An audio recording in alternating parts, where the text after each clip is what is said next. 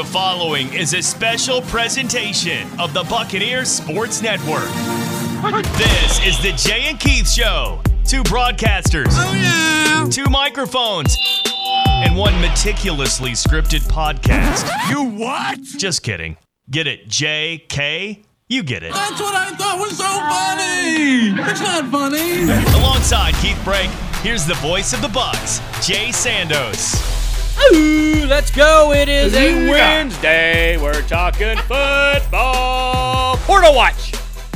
Yes. And coaches. And what else? Playoffs? Don't talk about playoffs? Playoffs. Playoffs. I just hope we can win a game. Another one. Yeah, don't we all wish we could win a game? No, I wish we could win a game this Saturday. Unfortunately, it will not be the case. Because we're not playing Saturday. That's correct. Yes. Also not winning a game Saturday. Probably Samford. We can talk about that in a little bit. Sam Ford. Yep, we can talk about that. All right. Here's today's show. Portal Watch, SoCon edition. Something we've done in basketball, but have not done in football. But obviously, today's world feel like that is important. Plus, for better or worse, it's deeply relevant right now. And yes, when you look at just ETSU, the team we cover, it is obviously very important. So, without further ado. The portal is opening. Colonel O'Neill, what are you doing?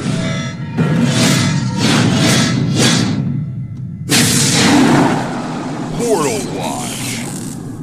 All right, Portal Watch. We're going to start at home first. Might as well. We cover ETSU, and that's where we're going to go. Let's take a look at starters lost right now to the portal. In alphabetical by first name, because that's how it's listed here. Elijah Huzzy, Blake Austin, Chandler Martin, Quinn Smith, Rodney Wright Jr., Tavon Matthews, now starter, hurt, but obviously would be a starter if he's healthy, Tyler Keltner, and Tyler Rydell. So that's 2, 4, 6, 8. I'm including Matthews because, honestly, if he's healthy, he would start. So 8 starters. Now, 4 others, Brock Landis, the backup starter, then third-string quarterback for ETSU. Special teamer Harold O'Neal, who had the punt return, the awkward punt return. That's right, against Bobby Moe, yeah. Yep, that old Bobby Moe.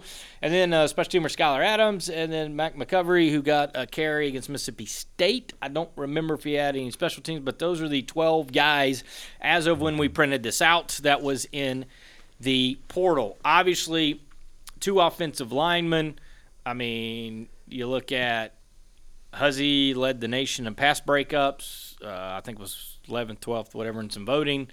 Chandler Martin led the team in tackles, sticking with the defense side of things. Quinn Smith was your starting field side corner. Was Nickelback coming off the knee injury? I wonder if the next year, the knee healthy, would that change things? And am I missing anybody on defense? I think that was it. I mean, Harold was a special teamer. Then on offense, 2 offensive linemen at start of the year. I've gone in with Blake and Tavon. Obviously, your starting quarterback and Tyler Rydell. And then Tyler Keltner. And for Keltner, I mean, to me, I said it earlier, but he's broke every single kicking record. He played 4 years. He got a degree. I mean, he's the one that I think Buck fans, and I get people don't like Portal and other, but he's the one guy that's like, all right, what else do you do? Well, listen, honestly. it's when you sign a national letter of intent, you are ostensibly making a commitment for 4 years. Now, at some schools, scholarships are 1 year at a time. I know the Pac-12 changed its rules so that all athletic scholarships are guaranteed for 4 years, essentially to prevent teams from running players off. But you know, you are making a commitment ostensibly for 4 years. You come in, you play football, you get your degree. Once you have honored that commitment and you have your degree in hand, if you have an opportunity to go do something else that, you know, gives you a chance to experience something different, more power to you. I mean, nobody should want to stand in the way of that. I don't think. So, the guys that graduate, the guys that have the degree, and you're going to see some guys that are listed as sophomores right now that have been in their respective programs for 4 years, and they probably have their degree. They graduated on time, maybe even graduated a semester early. They're graduating in December, and they are going to another school to pursue a graduate degree in addition to playing football. And I think when you do that, like, hey, thanks for everything. Good luck to you. I think you have to salute those players because they honored the traditional, the conventional commitment. They honored it and now have an opportunity to do something else that is still within the bounds of the rules. Yeah, I mean, and that's what's, you look at that, and Blake Austin gave you 4 years. He falls in that category. Yes, Rodney Wright was here for 4 years. Yeah, so, I mean, Quinn Smith would have fell in that too. So, I mean, there's a lot of guys that you look at, and you look at the starters, and we're going to go over the rest of the league, and so there's a lot there. You need some offensive linemen, plus there's graduation. Joe Schreiber graduated, so you're looking at least 3 offensive linemen that are going to have to start for ETSU. Obviously, it's a new, let's just hand it over to Baron May right now. By default, he's the only quarterback that's seen playing time that is currently on the roster. Correct. And I know they'll probably bring in some quarterbacks, but you're looking at who's going to be the quarterback. Right now, Isaiah Wilson, Will Huzzy, Anaj Carter has a year left if he so chooses to do so. So, and Inaj was not honored at senior day, so I mean, it was not part of the plan for him to leave. Agreed. So, is Amir Dindy, is Bryson Irby? I mean, there's plenty. Trey Foster. There's plenty of running backs still to go. The top 2-3 tight ends are still there. When you look at West and my guy Biscuits Frierson. So, I mean, there's still some key pieces there. Defensively, though, I think that's where it's interesting because you had some guys graduate. Timmy Dorsey's graduated, and Rodney Wright leaving. That's 2/3 of your starting defensive line. I mean, still got some key pieces there. Definitely need depth. Inside linebackers been decimated, so they'll definitely need to fill some holes on the inside, 2 inside linebackers. The outside linebackers, 3 of the 4.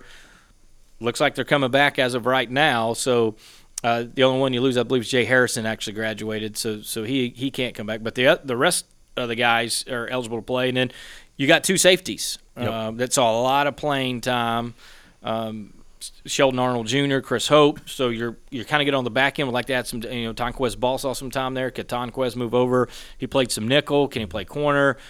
Then the cornerback conversation goes. They loved Javon Henderson. Just Jay Henderson, they like to call him, but they like Henderson. Odumegwu, George Odumegwu, can he step up? Does Tonquez move over? So they obviously need to add some depth. The biggest thing, I think, D-line, inside linebacker, and then corners. And the only reason I think the D-line was so thin again, and it's been so thin, they desperately need to get some defensive linemen.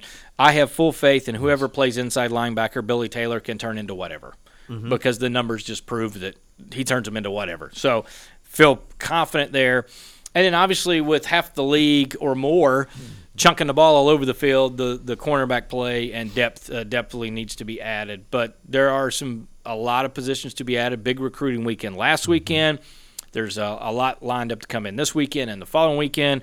You're starting to finally see offers in the transfer portal thing online, which kids we can't talk about, but kids are putting it out there, so it's very easy to follow.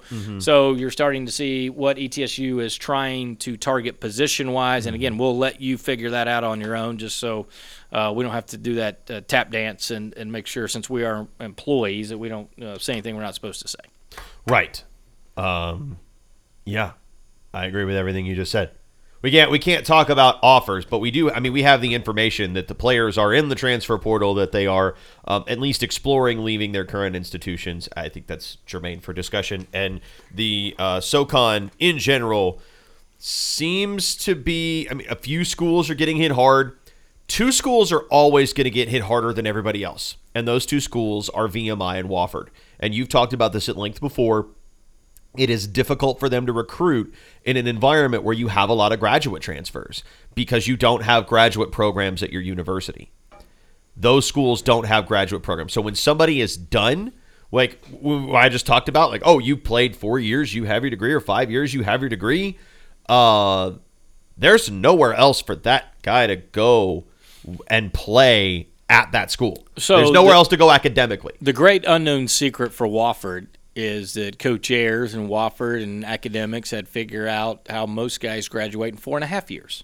Right. so that you can maintain all your normal eligibility. You hit all your benchmarks and stuff by the NCAA, but you take 4.5 years so that you redshirt 1 year, then you get 4 years to play, and you graduate in December. And what they didn't have to worry about, right, was the extra COVID year, which is kind of killing some programs. Now, I don't know if VMI figured that out or not when we're in it, but I know that Mike Ayers was masterful at his guys graduating in 4.5 years if they redshirted a year. So that way they're able to do it. And again, there's not a lot of people athletically graduate in 4.5 years or need an extra semester or go with summer. And there's a lot of people that can graduate in 3 years that we've seen before that went ahead and went during the summers and did all. So there's different ways to skin the cat, if you know what I mean. Yeah, I know what you mean. Please don't talk about skinning cats. I have a cat at home. Please don't do I that. do too. You want another one? Actually, Give it to you tomorrow. We were talking about Give another it one. to you tomorrow. We were talking about another one. Yeah, my daughter can't find out, but it's fine. Anyway, VMI on our list, this list that we have in front of us, has 16 players in the transfer portal. And that is twofold. That is guys with lots of eligibility left who have their degrees, who don't have a graduate program they can enroll in at VMI, and also Scott Wachenheim stepping down as the head coach there. Same thing happened at Wofford, where on our list we have 9 players for the Terriers that are in the portal as well. And a lot of these guys were starters for these teams, including Jimmy Wyrick, the quarterback at Wofford, was someone who started, but he has a degree. He has, I think, either 1 or 2 years of eligibility left, and he doesn't have anything that he can enroll in and study at Wofford College. So he's going to go somewhere else and explore somewhere else. And it has created something that Matt Entz talked to me about in recruiting, that's something that you want to avoid. It's called bubbles. Like, you create a bubble in recruiting where you have a lot of players in a single class, and that class rises through the ranks, and then that bubble bursts and you replace them all with freshmen. And suddenly you are 2 years behind where you need to be competitive. So that is something that is ongoing with the transfer portal. And I know a lot of people feel conflicted about the transfer portal. I think ethically, if you are firm in your belief that college athletes are the same as regular college students, then this is something that is correct, right? The players should have the freedom to make that choice, right? They're not under any binding contracts or anything of the sort. They're not professional athletes. They're college kids. They should be able to make these decisions for themselves. But also because of the sheer number of players that, were it not for the plague, would not be in the system right now, are still in the system and are still able to make meaningful contributions to teams, and competitively they are getting additional opportunities to play that preceding players didn't get and that succeeding players probably won't get. A lot of those guys are finding other places to play. They're displacing high school players that would normally be there, and you end up with schools that just that recruit the transfer portal extremely heavily because they want that experience, and sometimes that works and sometimes it doesn't. Sometimes, it's Texas State with Jake Spavital, who just got fired after his third straight 4-8 season. But all of those, there's so many players in the portal right now. I think it's tough to really judge how much of an impact this is truly going to have on roster management until we get into a more stable environment where most of the COVID waiver players have filtered out of the system, and you won't see that until 2025 or 2026. Yeah, I was trying to do the math on that the other day. Because if you're a true freshman in 21, redshirt freshman 22, sophomore 23, 24. 20, right? It was 20 with the spring of 21, it'd be 2020, you get the year back. So true freshman 20, redshirt freshman 21, 22, 23 would be your junior year. So 25. 24 is your senior year, 25 in football terms, year. As far as that goes, it would be fall of 25 in football. It would be about the point where you're getting to the 26 for sports, for basketball, for an example. Yeah, you are looking at a long, because that would be fall of 25 would be the 6th year for the guys that were enrolled in the fall of 2020 as true freshmen. Well, and I will say this: there would be a little bit of an attrition where guys that started 2021 eventually don't play. So that I think the numbers, I think 24-25 and 25-26, I think will start to die down because the number of people continue instead of a 4-year class that you're seeing right now of guys that could get going. You know, you're down a little bit, and then guys won't play anymore. So it will start to go down. But it's still going to be there. It's still going to be a part of guys getting that extra couple years, and freshmen players and the amount of freshmen that are incoming are going to be starting to creep back up because those numbers continue to fall because of the regurgitation and the classifying up. A lot of D2. There are more D2 guys that played up, and specifically in football and basketball played up this past year than have ever before, and there are more D2, D3 guys that have declared in the portal than we've ever seen before in the portal, which was like 3,400 going into it. Let me just do this real quick. Okay. Because VMI, I'm just going to name key names and guys that either started or played in basically every game in significant playing time, okay? So there were you look at Aldrick Mowry played in 42 games for VMI, started. Charles Dixon played in every game. Eric Weaver played in the first 6 games before he got hurt, defensive lineman. Ernie Campbell, defensive lineman, played every game. Starting linebacker, Evan Eller. Jake Cosson was the tight end that played in all 11 games. Jarvis Chandler started 3 games at O-line. Jerry Rice, a very talented kicker for VMI. 9 games for Kaiser Samuel. Leroy Thomas, 35 career games, 9 touchdowns. Seth Morgan, the starter, non-starter, starter, hurt. And then Stone Snyder, who is the class of that group. Maybe if Seth Morgan's healthy, because people always need quarterbacks, but Stone Snyder's clearly the biggest name. And people looking for defensive line depth, there are plenty of guys. And a guy like Mowry that got a lot of snaps, it's a safety position. Yep. Another guy that could see time. Then, since you already mentioned Wofford, all right, Al Hogan was the starting right guard. You already mentioned Jimmy Warwick, the starting quarterback. Landon Parker, who came into his own, the talented wide receiver. And punter. And punter. Good point. He could be a big-time Division I punter. His backup, Devin Matthews, who had 16 catches during the year, he's also in the portal. And then they've got 3 huge defensive losses. Michael Mason, who's gotten offers from about everybody the second he went in at D-line, and then a couple of defensive backs in Tanara Noor and Miles Richardson. And then they had Camden Gray, who played 9 games in 21, just 1 game this year. But here's an interesting one. Irvin Mulligan, 9 games played in 2021, 859 yards, 8 touchdowns, was suspended, didn't play last year at all at Wofford. So he goes in, and so if people looking maybe for some running back depth, that's another guy that could be looked at. Those were the 2, besides ETSU, those were the 2 schools hit most by starters leaving. The next one is interesting is Western Carolina. Now, they had about 10 quarterbacks go in, and I exaggerate, but I think it's really 5. And they had 9 on the roster. But 5 quarterbacks went, but the only one you need to know that's in there is Carlos Davis, who started a few games last year, started a majority this year, got kind of in a battle, and then lost his job going into the ETSU game where Cole Gonzalez ended up starting the last 2 games. So Carlos Davis, maybe the biggest name just because a quarterback, and then both special teams guys that I think can get a look. Brandon Dickerson, one of the better punters in the league, and then Richard McCollum was right there with Jerry Rice and Tyler Kelton as far as best field goal kickers in the Southern Conference. Then after special teamers and Carlos Davis, I think it has to be Raphael Williams. The speedster wide receiver is going to give it a go. He's going to go in the portal. And then a couple other wide receivers, in Terrence Horn and Toller Keegerly. Timothy Jameson was a guy that was an outside linebacker, defensive end rush guy, backup. So I don't know, what he can get there. And then the long snapper. So they lost the long snapper, and then the punter and the field goal kicker in McCollum. So Western Carolina hit hard, which I find a little shocking. Carlos Davis, I get. I forgot Jacob Harris, very talented all-conference performer a couple of years for Western Carolina. So I think West Carolina has lost a lot. Wofford, clearly, VMI, ETSU, the guys that have lost the most. The interesting couple for me is Citadel with the coaching change, not knowing the coaches, will probably have more guys go in the portal in the spring once they know more.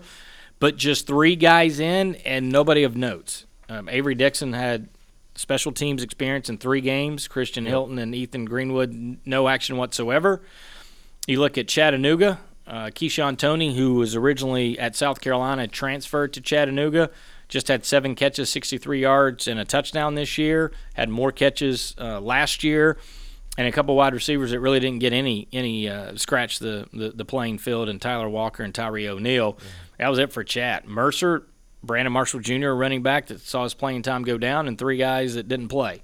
And then for Furman, starter and offensive lineman Evan Jumper, and then backup Chase Wilson, who was a starter. Displaced as the starter from the previous year. Yeah. And that's it. So really, it's ETSU, VMI, and Western Carolina. Now, Samford's not finished playing. We know that they will have guys go in because that's how the world works. So curious to see what Samford has go in the portal for them. But it's ETSU, VMI, and Wofford. And for Wofford and VMI, Keith touched on it. The biggest issue for them is because they've all got extra years, no grad school, or coaching change. They will lose more players, and it will look worse. But they were going to lose those guys anyway because there wasn't anywhere academically for them to go. Yeah. So that's all we got for Portal Watch. We'll have more as we get going. And a date to keep in mind is the 21st. That is signing day. Yes. Also, November 21st is the date the transfer portal opened for FCS. It stays open for 45 days. So if you're doing the math on that, that's 9 days or 10 days in November, 31 days in December would be 41 days. So 42, 3, 4, 5, the Wednesday before the national championship game is the date the transfer portal closes for FCS. So that's the last date that players can enter the portal. For the fall. It opens again in the spring. It opens again for, I believe, 15 days in the spring. Yep. So those are the timelines to keep in mind. Transfers will be a major part of this recruiting class for everybody. I would not be the least bit shocked if it was a significant chunk of the recruiting class for ETSU, just because of the number of players they've lost and the number of urgent needs they have. And you talked about it a little bit, Jay, is Bucks need left tackle, would like to maybe find a center that can play and make an immediate impact. You need somebody at corner that can be the guy. Defensive line depth is crucial, and all of those guys need to be in a position where they can play. You need to be able to rotate bodies on the defensive line. ETSU was not able to do that this year, and you could see it by the end. Rodney Wright was beat up. He was sore. Like, he came in here for his interview and he made like old man noises when he sat down because he just takes so many hits and draws so many double teams. Help out Evans, help out the other guys up front by getting some guys that can rotate in and out on that defensive line. And then quarterback, running back, I think, or like guard, or inside linebacker. I think those are positions where if you've got young guys, and even your boundary side corner, maybe.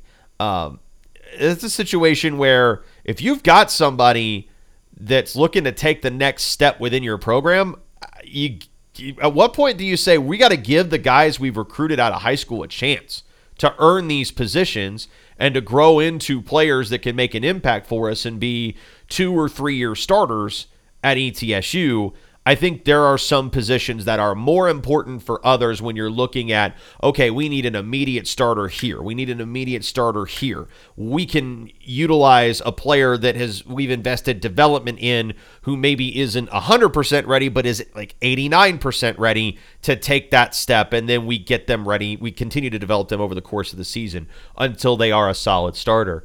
I think there are going to be positions where you just have to make that judgment call of, is this a position where we need to get a transfer? Is this a position where we give guys who are already here, who are sticking it out, who want to be part of ETSU football and have stayed when maybe they had an opportunity to leave, do we reward those guys with the chance to play meaningful football for us? The other thing I would say on the offensive line, a guy that they thought was going to be a potential starter that got hurt right before the year was Chris Everhart, a transfer from Marshall. So he's going to be, hopefully, at off-season surgery. He's going to be healthy. Also, Fred Norman Jr. finally got in the lineup. He's going to be able to have a full offseason to work out, get back in a little better shape. He's already committed to that. There's 2 guys right there that had huge upsides help on you the a offensive ton. line that is going to be able to help. They still need depth. They still need more guys to come in. For sure. But that's certainly two things in-house on the offensive line of things. I really think again, there's no change in receiving core. You got to like what they have at receiver. I think there's some talented running backs. I think the tight ends are talented. Quarterback O-line is going to be the two biggest pieces for the offense to be addressed. And I will say, and I mean, whoever ETSU ends up with at quarterback, we know they're going to. It's almost a certainty that ETSU is going to explore quarterbacks in the transfer portal. I think if you are a quarterback who is maybe been on the bench at a higher level school and you're looking for a place you can play, I think this wide receivers group is extremely attractive to a transfer quarterback. Carter is great, quick slot option. Wilson and Lewis and Will Huzzy. I think this is a really, really strong group of wide receivers to throw to. Tight ends can catch. The tight ends can catch as well. Noah West, very good hands. You can put Jawan Martin out in the flat and let him do some work that way as well. Or in a goal line package, he can be really useful as a pass catcher, as a fullback or something of that nature. Frierson had some great catches against Western Carolina, and we've seen that ability for him as well. I know that's your guy. If I were a quarterback in the transfer portal looking for places where I thought I could have success, based on the personnel around me, I would think ETSU would rate out pretty well in that respect, because this group of wide receivers is just, they're all here. They all want to be here. They're all ready to play. And I think you get the right guy in at quarterback and everybody's going to be really, really happy with the end result.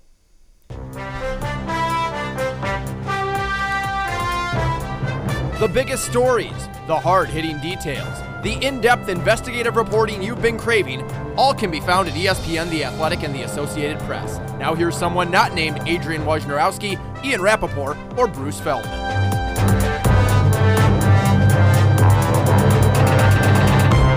All right, we're talking news. We're talking head coaching news. The Southern Conference, 3 coaching vacancies, or 2.5, as Sean Watson was the interim coach, and we'll start there. They just ripped the tag off the interim coach, and I know they had a quick chat with a few other guys, but to me it made sense, especially the way that the team played. And again, a lot of people went, well, they already lost all the players, but we just covered that in the last segment. Yep. There's a reason why he lost all the players. It's not because – and I'm curious to see if those players didn't go to bat for Coach Watson as well, but he made the most sense just to take the interim tag off. The other 2 coaching vacancies were at the academies, VMI and the Citadel, and an interesting hire, VMI, Danny Rocco, who had. That is a really. I don't know how to. I would to say we were shocked, both of us who pretty much follow this and can tell you where Coach Rocco's been, where a lot of people maybe don't know where he's been. I mean, besides the fact he's been in the state of Virginia before, I can't figure out. I'm just confused on the hire. I'm not saying bad, good, indifferent. I'm just confused. I think it is, as far as the caliber of coach, I thought VMI would struggle to get somebody. Like, I honestly did. It's, Lexington, Virginia. Wackenheim went there. He gave it everything he had for the last however many years, and it was kind of like beating his head against the wall a little bit. What in the world is going on where you do all of this work, you build this culture, and you still can't win. And you build a place that people want to be. Like, the players that are there wanted to be there, and they wanted to play for WAC. And it just didn't – you just couldn't win. And it was head-scratching. And I thought, well, if Scott Wackenheim couldn't do it and sustain it, and stay there and be happy and be committed to the place, then who could? To go out and get someone who has coached in the CAA at 2 of the better programs in the CAA and has had some success in those 2 programs, right? Has had success in the 2 programs in the CAA. At Richmond, he was pretty solid. At Delaware, I think, their aspirations were maybe a little bit bigger than what he was able to deliver over time. but he had some bad injury luck. They couldn't really get quarterback right. Ryan Carney certainly did some decent things this year with that program, but he's got work to do still. And I'm not 100% sure that Delaware is ever going to be what it used to be. But to get Danny Rocco to VMI is in terms of the caliber, the instant caliber, the established caliber of the coach that they were able to go out and get. I thought they were going to be looking at young guys that had maybe bided their time for an opportunity. They went out and got a proven FCS head coach. That's a really impressive hire, and I tip my cap to the administration in Lexington for going out and getting Danny Rocco. Right, and again, it was curious. It was interesting. I think the caliber of coach was an incredible get for VMI. I'll say this, Citadel's had a few people reach out that certainly some names. Right, that shocked me. One that will come out later that I'll let other folks break. I'm not in the news breaking industry, but one that was a former FBS coach that I was like, holy cow, and they couldn't settle on money and things like that. But the fact that schools, and it just shows you there aren't that many head coaching jobs available, just period, in football. Mm-hmm. And sometimes coaches that have been a head coach that go to be an assistant realize, I want to be a head coach. And I think there are certain people, it's why people ask me, were we concerned that Randy Sanders would take a coordinator job back at FBS at some point and maybe leave ETSU? And a lot of people, even when he retired, said, well, he's just going to take a year off and go back to FBS and be a – and I told them no, because I had talked to him. And basically, once he became the guy, he didn't want to take orders from anybody else. And there is some of that ego that play into that, that they don't want to put up with that anymore. They've got the taste of the power, if you will, and they want that. And our business is not unsimilar to that. True. Yeah. It's not dissimilar to that. There are a lot of businesses that way that, if you are – it's why the NFL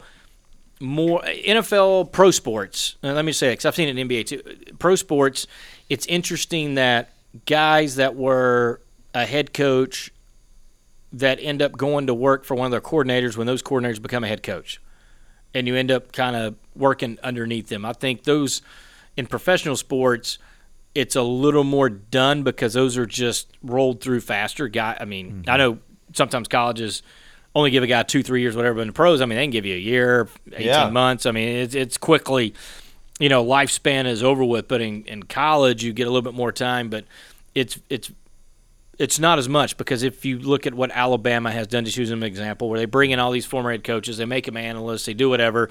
Those guys jump ship as fast as humanly possible to get head coaching jobs. And they don't want to be an assistant for a long time, or at all. It's means to an end, but they want to be the guy again. Who all has gone through Alabama's coaching tree in the last few years? Kiffin did it because he got fired at USC and he went to Bama to work for Saban, and then he went to FAU. Sark did it after USC, and then he went to Texas, and that's worked out.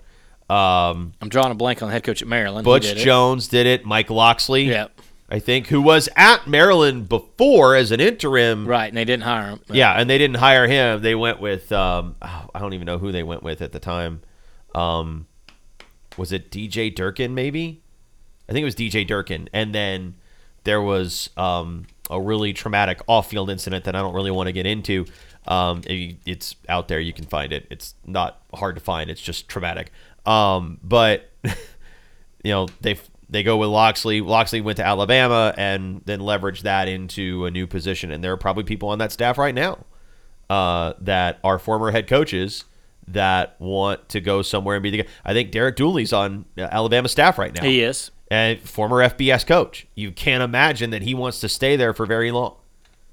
There are plenty of guys that are on Saban's staff at Bama, or have been on Saban's staff at Bama, that have gone on to bounce. It's essentially the rebound, right? It's the rebound. It's the bounce back.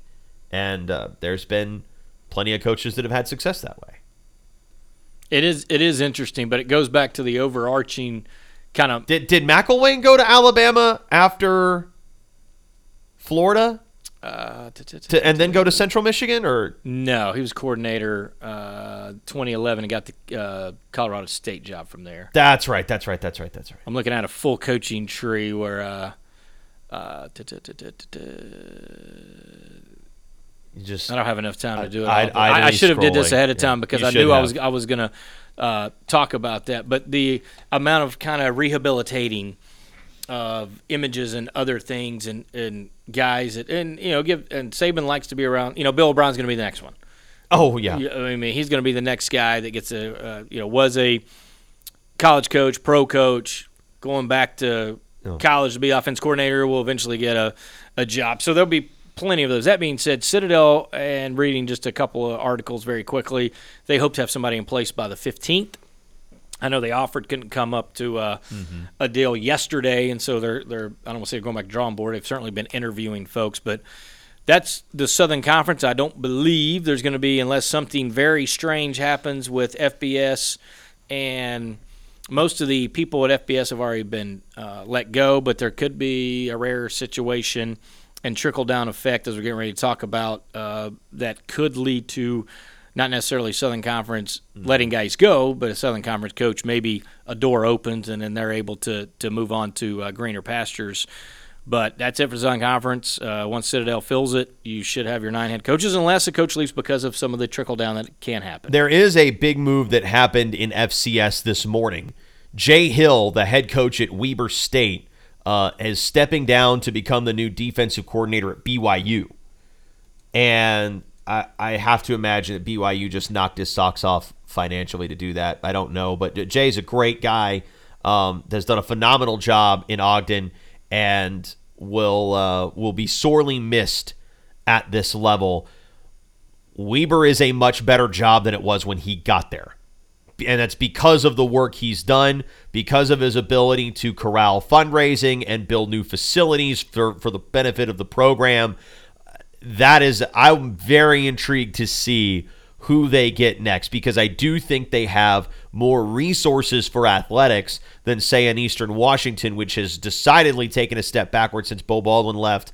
No disrespect to Aaron Best, but I don't even think it's necessarily his coaching that has anything to do with it. I just think that team hasn't been able to maintain the financial wherewithal necessary to be nationally competitive like it used to be. Another name I'd keep my eye on is Troy Taylor at Sacramento State. The Stanford job is open. Stanford has notoriously had a difficult time in the transfer portal era building a competitive roster. And they did it in the old days under, we think about like Harbaugh and what he had and the success he had there and the offenses that he ran. And Shaw kind of tried to keep a lot of that. Taylor's ability to have success in the Bay Area at any level, I think, is something that could be attractive to Stanford. Now, is that a pretty big jump to go from high-end FCS that wasn't that high-end when you got there to a Power 5? Yes, it is. But also, Taylor's not leaving Sacramento for a coordinator job. Cal, I think, has already tried that, and it didn't work. So that would be a name I'd have my eye on. Otherwise, what does Brent Vegan do at Montana State? I think he's probably going to sit tight and continue to have success there, and I think there is a will to keep him there. That will be very interesting, is when the FCS playoffs are over, what happens to some of these notable coaches that maybe aren't necessarily at your prestige power programs? What do they do? Where do they go? And even some of the guys that are at your power programs, like, coordinators and position coaches, are they going to have opportunities to move on? And how important could those departures be? That will be pretty significant to watch, I think, as well. And I don't expect that to have a lot of knock-on consequences for the teams that miss the playoffs, and certainly for most of the SoCon, I don't expect that to have significant knock-on consequences. But it's always something to keep an eye on, because as the landscape shifts, the SoCon has opportunities to rise and fall. Well, I'll be curious. The one coach in the SoCon. Let's backtrack a little bit, and then I'll get to the roundabout point. Couple ETSU guys of notes in the coaching carousel. Marcus Satterfield left South Carolina's offense coordinator to go be with his buddy Matt Rule at Nebraska. Yes. So there's an ETSU tie there. And then Jamie Chadwell left Coastal Carolina to go to Liberty. Or at least if he's not signed the deal, the rumor is a 7-year deal for Jamie Chadwell. I believe that's done. I believe that's done. That's been reported. So unless something hit the 19th hour, then Chadwell – I think there have been quotes out there from Chadwell about it. So there you go. So yeah, Coastal Carolina is obviously going to have a job opening in the Sun Belt, and somebody like Chris Hatcher maybe get a chance back, who's been at Georgia Southern. That's right. Has had a chance. He's now having offensively. They know what he's got. Chadwell is an offensive guy, like to score a lot of points. I mean, there could be an opportunity for Coach Hatcher, who's now proven that, hey, we can do it on the defensive side too. He's always coached in the South, whether you look at Morehead State and Georgia Southern, Sanford, some of those ties.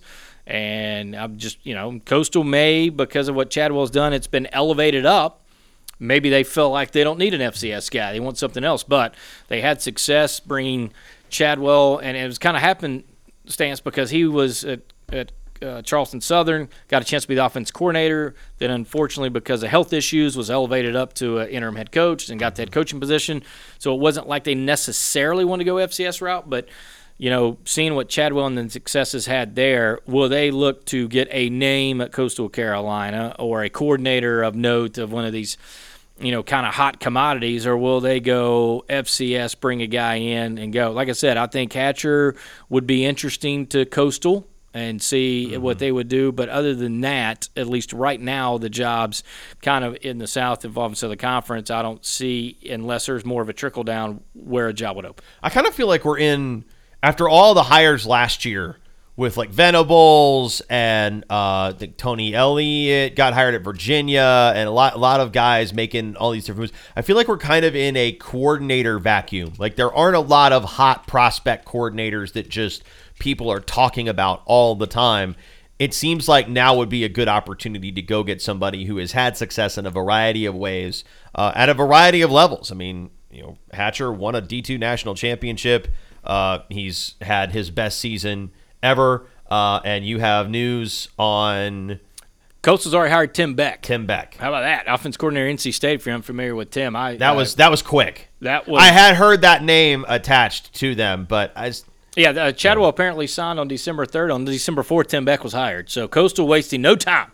I'm way behind the times. You are. All of this. I apologize. I was following your lead, Jay. Come on. You're a fearless leader. Well, that's fearless, yes. Leader. That's always questionable there, but all right. So isn't there an AD in your title now? Come on, you're a leader. I mean, there's like a lot of other words, and then the word assistant, and then you get to there. But I don't know that titles really. Special undersecretary to the assistant AD for no. As I've said before, I've been here 21 years, and eventually look around the building, and you're the last guy standing. So I don't know if that's good or bad, because eventually they look to the last guy that's been here the longest, and you don't know if you're gonna have a job anymore. But as of right now, they pay me, and I keep showing up. But yeah, Tim Beck, that's an interesting, again, offensive guy. A 5-year, nearly $1 million per year for him to go to Coastal. Boy, has that job changed. I know when Chadwell got it, it was about a $450,000 job, and I'm sure he got raises as it went along. He certainly got paid at Liberty. Chadwell's a big part of why it changed. That's right, and he certainly got rewarded with his contract, 7-year deal at Liberty. So, again, good for Jamie Chadwell, former ETSU quarterback there. A salary over $4 million for Chadwell at Liberty. Holy cow, good for him. Yeah. And not even close to the median of the upper tier of college football. It's probably close to the median. It's probably above the median, but it's not. I mean, FBS salaries are just spiraling and spiraling and spiraling upward and upward and upward, and everything's market rate. It's fascinating to watch. Da da da da da da da da da da da.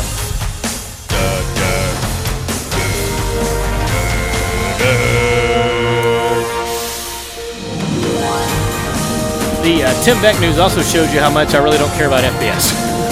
A little bit. It really does. A little bit. Hatch would be a great FBS coach, but I still cannot believe that Chris Hatcher is 49 years old. He's like the second or third youngest head coach in the SoCon. Can I just say this? I don't know if the Sun Belt particularly is a great fit, but will he not be great in the MAC? Like, give him a MACtion team, just a chunk, one of the directional Michigans or something like that. Bowling Green, and let him just chunk like it around yeah. everywhere, or Tulsa, something like that. Like, it just. Yeah, Tulsa's hired as well. I don't. But I mean, remember but that who it type, was. that caliber school, you know what I'm saying? Yeah. Like that, I feel like Tulsa's always tried to play a very offensive, up tempo type game. The MAC, clearly, that's their bread and butter. Maybe one of the Louisiana schools. If that ever opened back up, whether it's Louisiana or let's see. Barry Odom just got hired at UNLV last night. Yeah. Tulsa hired Kevin Wilson, the offensive coordinator at Ohio State. Again, that type of offense. Again, that's Tulsa's MO though. Yeah. If you look at Tulsa and the old Hurricanes and what they want to do. Anyways, I don't know if you know this, Keith, but there's actual football games going on this weekend. Yeah, there are. That matter, unlike bowl games. The Army-Navy game. Yeah, that's the one I was going to talk about. All right, get you some, Don. It's Go Army Beat Navy week, but I don't know how much we want to talk about that. I can talk about it for days. Army needs to bounce back, baby. They need to be bowl eligible. Last year's disappointment. Army's on like their seventh quarterback. I'm not real sure what they're doing with that. But one team could get bowl eligible, Army. One team can, and Navy. And Navy got them last year, so it's Army's turn to pick up a win. That's all I'm going to say about that. I went to it a few years ago. It was an unbelievable spectacle. I ran it by not just Steve Forbes, who was the head coach, and it was a men's basketball game that day, but also Sky Carter, and said, look, guys, I actually have tickets for the first time ever, Army-Navy. I don't know if I can ever get that again. They both looked at me and said, I quote, you're dumb if you don't do it. And so one of the few men's basketball games, I think it's the only men's basketball game I have missed that wasn't because of another game, meaning that I was at a football game or I guess it would only be football, but that would be the only reason that I have missed a and that would have been a historic first because it would have been the first time you would have been dumb for not doing something. That is a very fair point that I will have to concede on that. It was a non-division one game for ETSU, so I felt pretty good about whoever they beat by 1,000 that day. Because they did win by a lot. And then, of course, Army went up like 7-0 and went south from there, and Navy won. So it was a very disappointing day for me. Also, apparently, it was in the Navy section. Oh, no, that's unfortunate. So that wasn't – and so once I found out before the game, so me and my wife did not wear Army stuff that we have. We did wear the color black. And the guy sitting next to me looked at me at one point and goes, hey, you're not fooling anybody, right? I just started laughing because I was just sitting there, and he just very calmly just looked at me and said that. And I looked at him and I said, well, he said, I mean, should have worn something else if you're trying to convince people you're not pulling for Army in this section. I was like, so, again, not a smart guy, as we've stated before. Yes. All right, let's talk about FCS playoffs. There's 4 games left, 8 teams, right? It is quarterfinal of the round. ETSU lost last year. It is also a Southern Conference team going to North Dakota State. It is on ESPN2 at 7 p.m., the Sanford Bulldogs and North Dakota State. You said in the open you're going to tell us why Sanford's not going to win. North Dakota State has the athletes on the corner positions to press Sanford wide receivers to disrupt their timing routes, which means their offense won't go anywhere. The pass rush will swallow, if it's Hires especially, will absolutely swallow Hires. Crittenden can at least put up a fight because he actually thinks about running.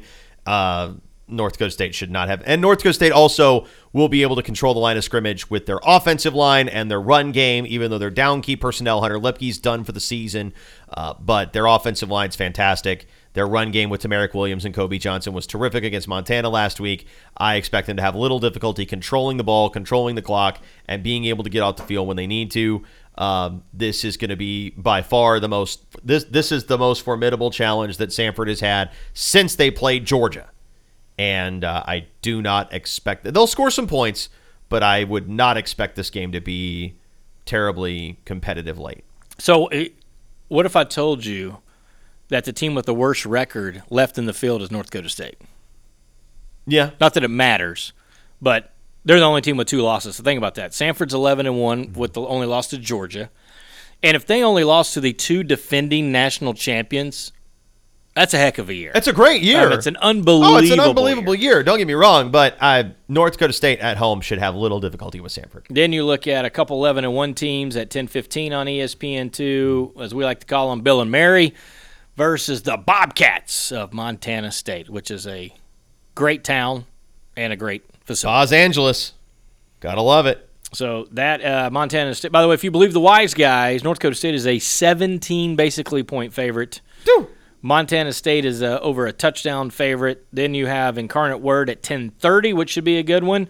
That one's just on ESPN Plus. Incarnate Word, Sacramento State. Again, these 3 on Friday night. Sacramento State, one of the lone 2 undefeated teams left, 12-0. Incarnate Word at 11-1. Sac State right at 6.5 point favorites. Again, if you believe the wise guys. And on Saturday, the lone Saturday. Normally, this has been relegated to North Dakota State's time slot at noon. They must feel disrespected. Saturday at noon, it goes to the arch rival, the Jackrabbits, the number 1 seed, South Dakota State, at 11-1 versus the only other undefeated team, Keith Breaks Holy Cross Crusaders. Listen, I love what Bob Chesney's done. He was the Region 1 Coach of the Year. Chris Hatcher was the Region 2 FCS Coach of the Year. Who doesn't love a guy named Bob anyways? Yeah, absolutely. Bob. Absolutely. Bob Ross. It's like Todd, Bob. It just comes off the time. Yeah. Anyways. Bob is he's been painting happy little trees and happy little skies and all of that. There's no accidents. Everything's a happy. There's no mistakes. Everything's a happy accident, including their win over Buffalo earlier this year. That was not a happy accident. They did that deliberately by playing really well. It's a fantastic program that he's built. I give them virtually no chance of winning this game. I think they will go and put up a fight. I don't see them winning it. If they do, I will wear purple for a month. They have a better chance of winning, according to the wise guys, as they are a little less of an underdog than Sanford at North Dakota State. Now, Sanford has a backup quarterback. I think that certainly plays into – now, not that Crittenden didn't play well in his one game, but certainly the stakes go up a little higher. No, you like to play on word there? I still like no. Okay. I like Crittenden's ability to actually run with the ball and think about running. I don't get that same sense from Hires. I feel like he's just going to stand there and look confused if his receivers aren't in the spots they need to be in, or possibly throw it to a safety.